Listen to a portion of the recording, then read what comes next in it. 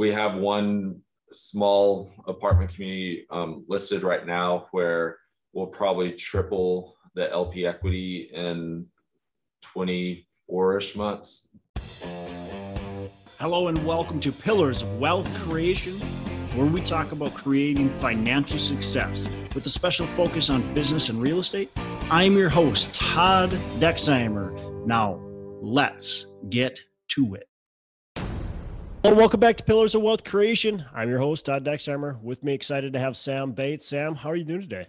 I'm doing great, Todd. Thank you for having me on. I look forward to just talking to you and hopefully adding value to your listeners. Yeah, well, I appreciate you joining us. A little bit about Sam. He's the founder and CEO of Bates Capital Group. Sam started his real estate career in 2009 and has been directly involved in the acquisition, reposition, disposition, asset management, and strategic planning of over 140 million in assets. And his portfolio is currently 924 units in Texas, Florida, Georgia, and Mississippi. And I know you're still doing stuff, so maybe it's even bigger than that. So Sam, give our listeners a little bit more about your background. So you started in 2009. Take us through kind of the evolution there.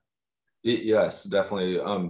I've always been interested in finance, and I was a finance major, and then I worked at UBS as an investment analyst, and I thought the stock market and mutual funds were the way to go. And then I went back after a couple of years of being an analyst, and I got my MBA, and during that time, the market crashed. And I realized that stocks and mutual funds aren't as safe as I thought they were.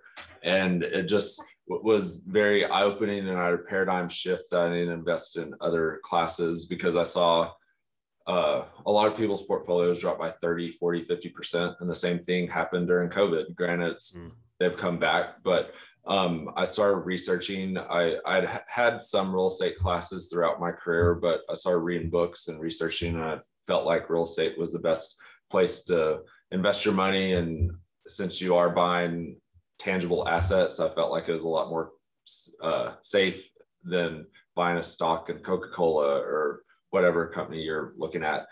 So in 2009, I decided to jump in, and I invested initially as a limited partner in a couple deals. One of the deals never got off the ground after going through due diligence. And then the second one, we made money, but through the process, there was a lot of mistakes. We had gang shootings. We had a manager steal from us. We removed the GP from the deal because it was performing so poorly.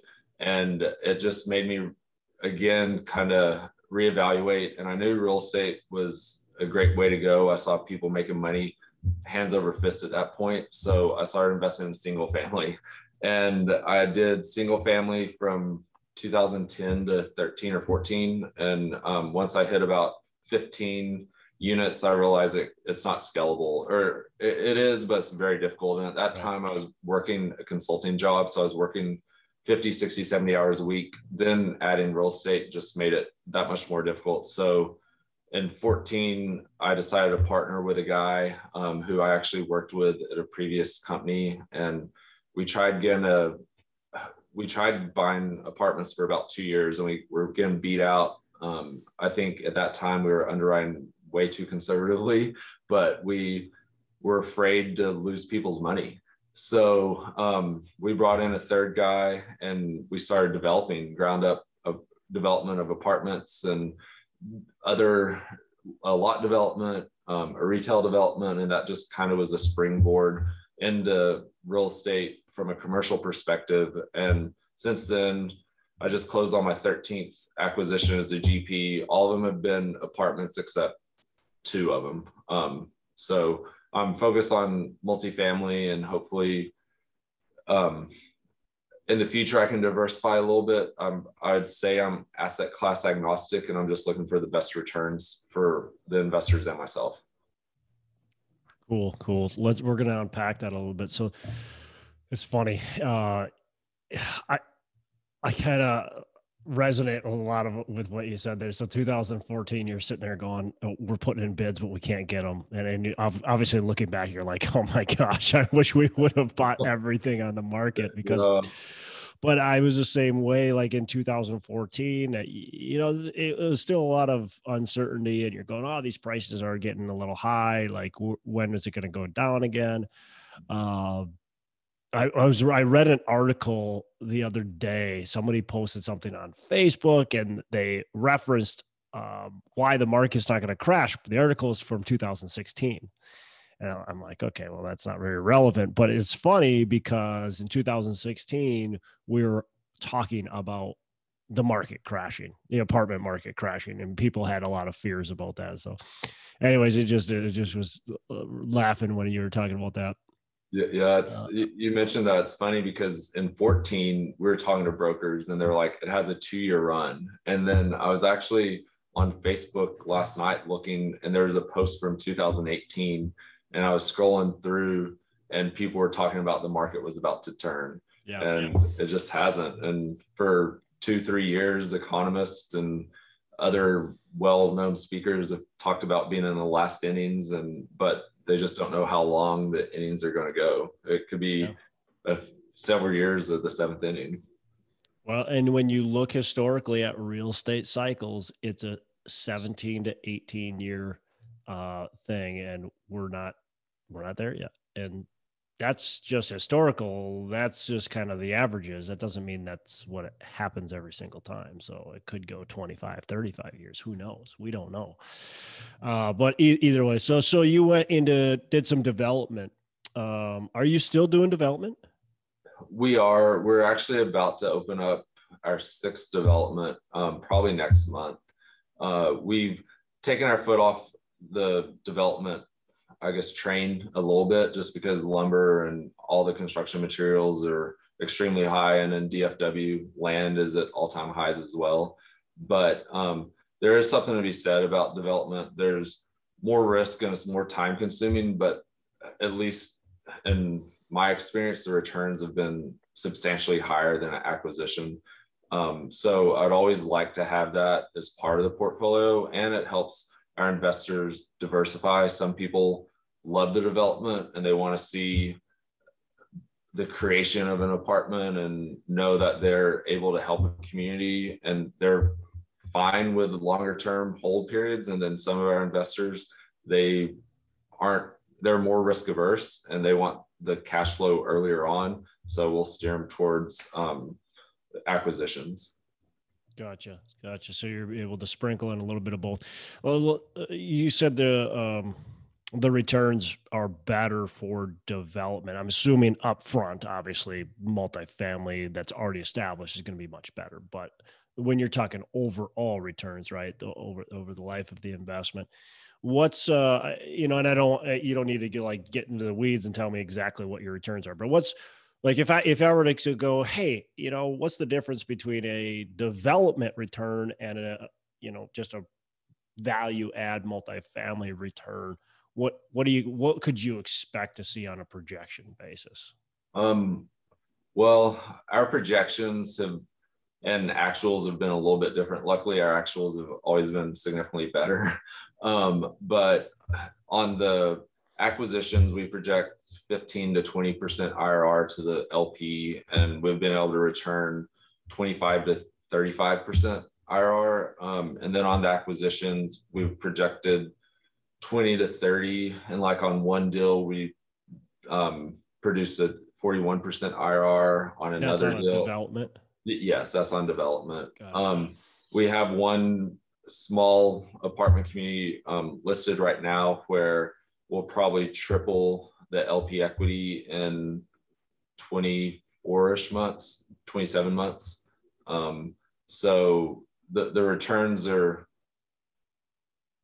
anywhere from 60 to probably 100% better than the acquisitions that we've had, at least so far. But I don't know if that's going to continue. Like I said, with the cost of labor, materials, land, they're all rising. So it might change the return perspective going forward. Yeah. I mean, obviously your biggest risk is that the music stops, right? And that you got a development partway done or, already teed up and a recession happens. that could do a lot of damage, right? Yeah, and that's definitely a risk. Luckily, we're going to have our projects finished before that happens, and then I'm talking with a company that I might share some of the equity in the multifamily, and then I get some of the equity in a single family business. And he has a fund that they're just going to start building lot developments with all cash instead of taking on any debt, because he's fearful of the music stopping in a couple of years and not having, he's going to have a lot of inventory on his books. Yeah. Yeah. Yeah. There's always that challenge with development. Obviously, like you said, the returns are potentially much better.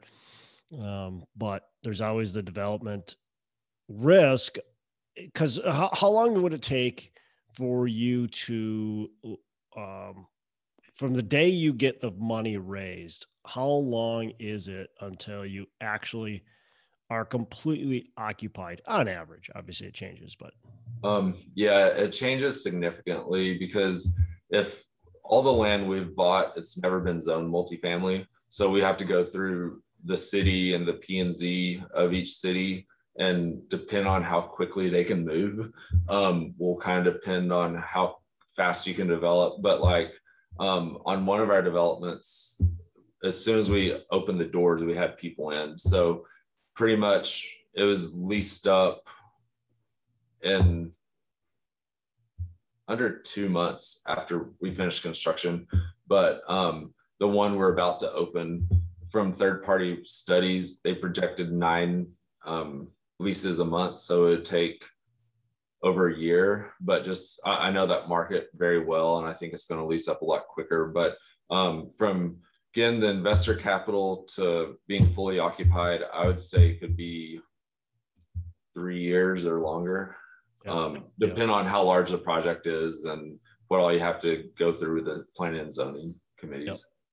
Yep. Okay. That's kind of where I was expecting it to land, somewhere in that 2 to 3 years. Yeah, that's, a lot can happen in that at that time, but Yeah. like you said, well, and especially if I'm assuming when you're doing developments, you're picking areas that strategically, right? What are you really looking for when you're looking for an area to develop?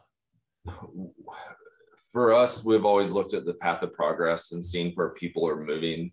And obviously, I think it goes back to multifamily acquisitions. You want job growth, you want population growth, employment growth.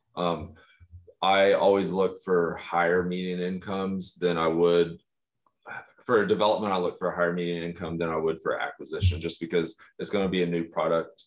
Some of the units we can rent for $2,000 a month. So if you're doing acquisition, more than likely you aren't going to be paying $2,000 a month. But we'll get third-party market reports and studies, and just to make sure our thoughts and knowledge base isn't skewed. I mean, a lot of people fall in love with a deal or fall in love with an idea. And I think, again, the third-party market studies kind of helps us. They provide transparency to see if our thoughts are actually accurate or not. But and we look at underserved areas. All the developments we're doing in secondary and tertiary markets. So there's not a whole lot of new product. In one city specifically there is, but the rest of them, they really don't have much new product. So we kind of took the adage, if you build it, they'll come. And luckily that's happened. And I think it's going to continue to happen with the housing shortage, the apartment shortage, and just everybody moving to Texas and the Southeast. Yeah. Yeah. What's your typical hold on the development play? Is it that 3 years and then you're out, or do you guys hold it then after you get it completely occupied or close to full? Yeah, typically it's longer. Typically we'll get occupied and stabilized and do a refinance. And we haven't done really any merchant builds at this point. I think in the future we might, but at this point we built a nice brand new asset that has quality tenants in. So we feel like it's kind of fruitless if we go ahead and just sell immediately. Once they're built, they're easier to manage than a deep value add multifamily. So typically they're a longer hold period, but I will say one of the properties that we have listed right now, instead of going through the refinance process, a broker gave us a number that we were honestly shocked by. So we decided to list it, and we did a joint venture with one family, and they were ecstatic about listing it. And we'll just roll, hopefully 1031 those proceeds into another similar development.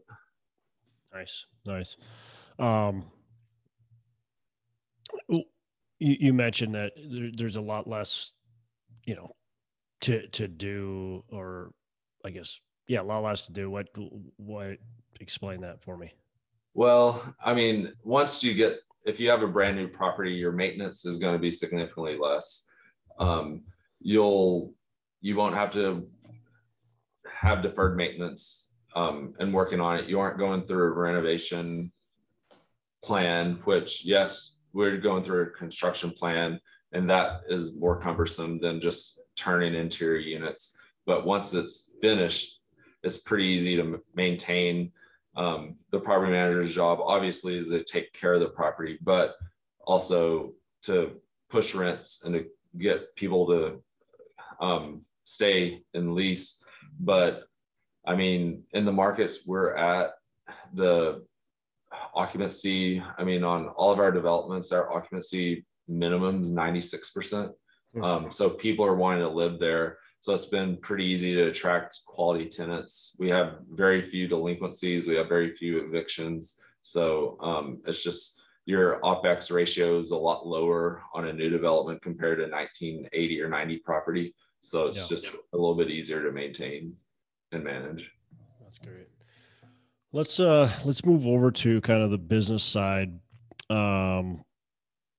You've grown this business, you're doing the development. I think that for me, doing renovations, takes a lot of skill set. You're managing contractors, and managing contractors is like babysitting. So let's talk about the business and some strategies or some of the things that you find to be key to your success. So maybe take me through 2 or 3 things that you really find to be key to your success in managing and a successful. Well, you could talk development or just reposition. I think one of the biggest keys to my success is surrounding myself with quality partners and quality staff. So with the developments, I've brought in a partner who's been in the business for 20 years. I understand construction from a high level standpoint, but I don't understand the nuts and bolts of it. You don't want me to swing a hammer.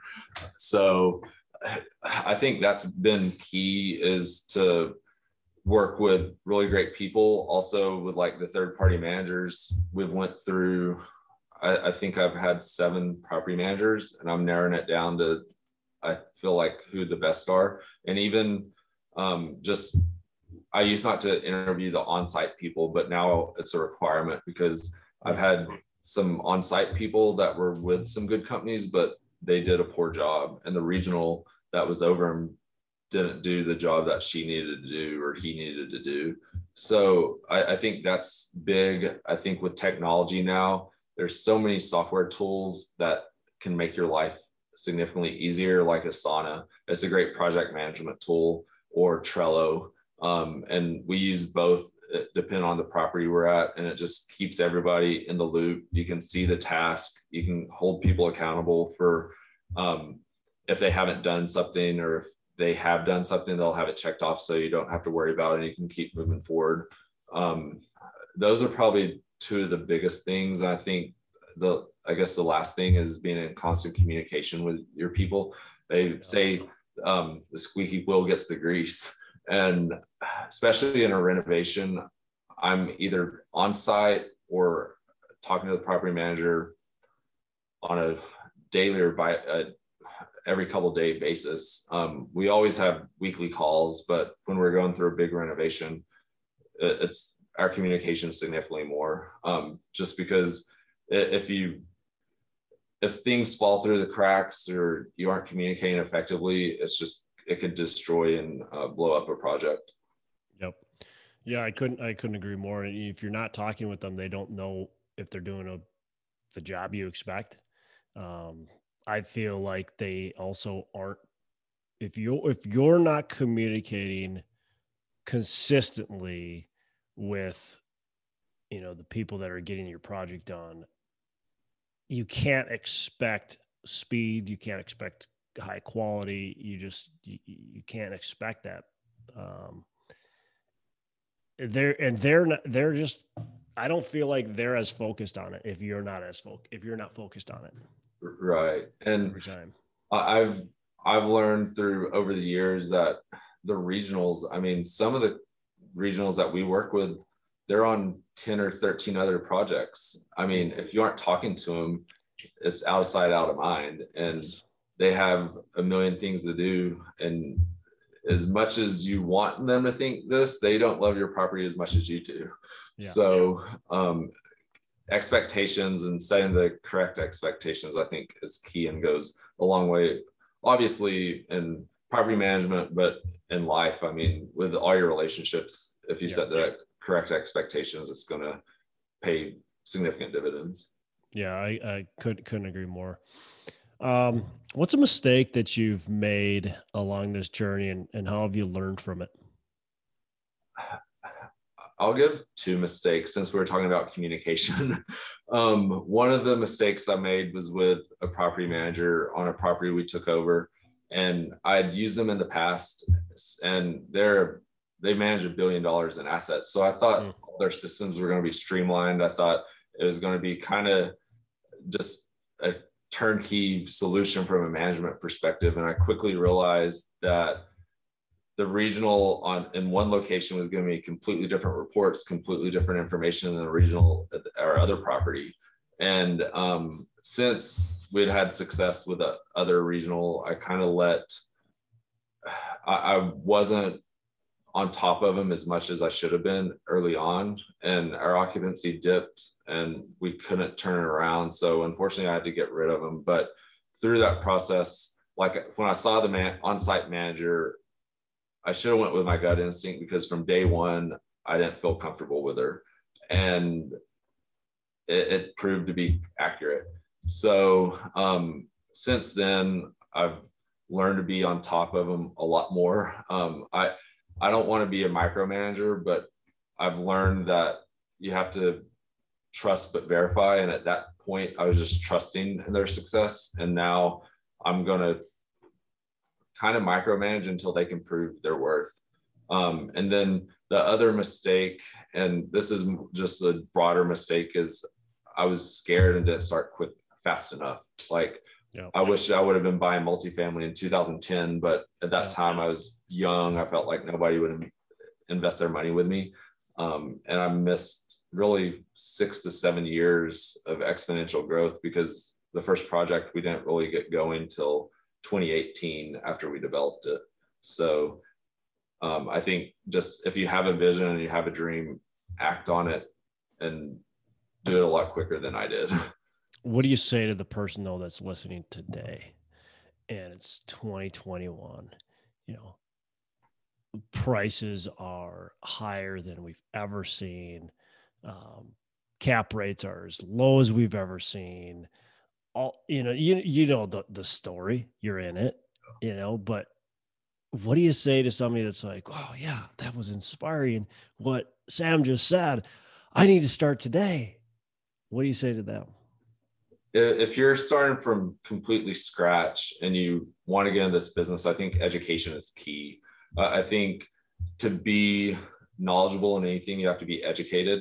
So there's many great podcasts like this, or if you feel like you need to get a mentor, paid or unpaid, there's one thing I love about the real estate industry that was different than the other industries I was in, is people want to help each other, and people want to mentor and help people behind them grow and succeed like they have.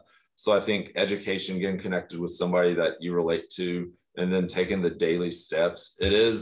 Pricing is at the highest it's ever been. Cap rates are at the lowest they've ever been. And one of the reasons, well, there's two main reasons I think that's the case, is because multifamily and just real estate in general over the last 10 years has shown it's a resilient asset. It's a great way to invest your money. So cap rates are going to compress. Also, technology, it's still not where it needs to be in this industry, but it's come a long way from even 5 years ago. And I think technology is going to just make processes easier, make managing a property easier, and it's going to compress cap rates. And you might not get a 10% cash on cash return, which people were used to 5 years ago, but appreciation over the next few years, I think, is going to be as great as it has been, or maybe even more. And people are saying, well, interest rates are low, and if they rise, cap rates will rise. That's interest rates and cap rates aren't necessarily correlated with each other. It's just happened recently, but cap rates still could compress. Like in the Southeast and Texas, where I focus in, they're still higher than what they are on the coast. And with people moving to those markets, they could still decrease because more investment is flowing that way. Yeah. So I don't know if I exactly answer your question, but I think just incremental steps on a daily basis should get you to the goal. And don't let fear or intimidation stop you, because everybody has a skill set that they're great at. And if you just focus on that skill set, you can find other people to add value to you and help you along your way. Yeah, no, love it. So you're not telling people to run. Don't think about it. You can't do it. You're saying, yeah, just be smart about it. Exactly. Like if somebody's great at capital raising, focus on that. If somebody is more analytical and a great underwriter, focus on that. And you can surround yourself with people that complement your skill set. Yeah, that's so valuable. Well, cool. We've covered a lot, and we're running out of time. So I wanted to be respectful here, but I got a couple last questions for you. How do you like to give back? That's a great question. Thank you for asking me. There's several ways that I like to give back. One is helping people in real estate. I feel like I've surrounded myself with some really great, I won't say mentors, but just colleagues that I've learned a significant amount from. And then I give my time to different organizations, and also money to different organizations that I feel like are making an impact in the US and abroad. Then I tie to the church I go to. Nice. What's a favorite book? Real estate, business? Oh gosh, there's many. I think the one book that kind of changed the trajectory of everything was The Miracle Morning. At that point, I really didn't read. And over the last 3 or 4 years, I've probably read close to 200 books. And I give that book all the credit for it. So that's probably my favorite. Are you the 3 or 4 a.m. Wake up guy? No. I was a night owl all my life. And then when I worked at UBS, I had to get up at 6 to be up at the market. So I've changed my mind, or I've changed my ways of waking up about 6 or 6:30 in the morning, but definitely not the 3 or 4 a.m. guys. I'm the same thing. That's good. All right. So last question. What are your 3 pillars of wealth creation? That's actually a really insightful question. And I'm not sure if I've ever thought about that, but I think I would say the 3 pillars are invest in an asset class that you know and understand intimately. I think when you know something, you're going to be successful in it. Also, if you are trying to create your own wealth, you have to have a love and excitement for it, because if you're going to do it day in, day out, anything you invest in or own, operate is going to be a grind. You're going to go through stressful times, and you need to have the resiliency and perseverance to continue. And then the 3rd pillar would be leverage. Real estate is a phenomenal way to leverage your money, but also your time and other people's money. I mean, what other industry can you get 80% debt on. I mean, I don't know another business that can do that unless you go maybe the SBA route. And then just being able to use other people's money is a game changer. I mean, if I was still in the single family realm, I guarantee I would not be anywhere close to where I am now. And a lot of the success or where I'm at, I have to give credit to all the limited partners that have helped us achieve that and get there. Yeah, for sure. Yeah, that getting 80%. I mean, but it shows you that lenders believe in real estate. And when we talk about risk, it shows you that this is a place where there still is risk, certainly, but there's much less risk than a lot of other asset classes that you could choose. But yeah, I highly agree with that. I don't think you're getting 80% on Bitcoin. No, when it was going up, everybody wanted 80%. Yeah. Maybe you get 80% leverage when it was going up, but not right now. Now everybody's running from the margin calls. Yeah. Well, cool. This has been great. Really appreciate you joining us. Last question I got for you. How can our listeners get in touch with you?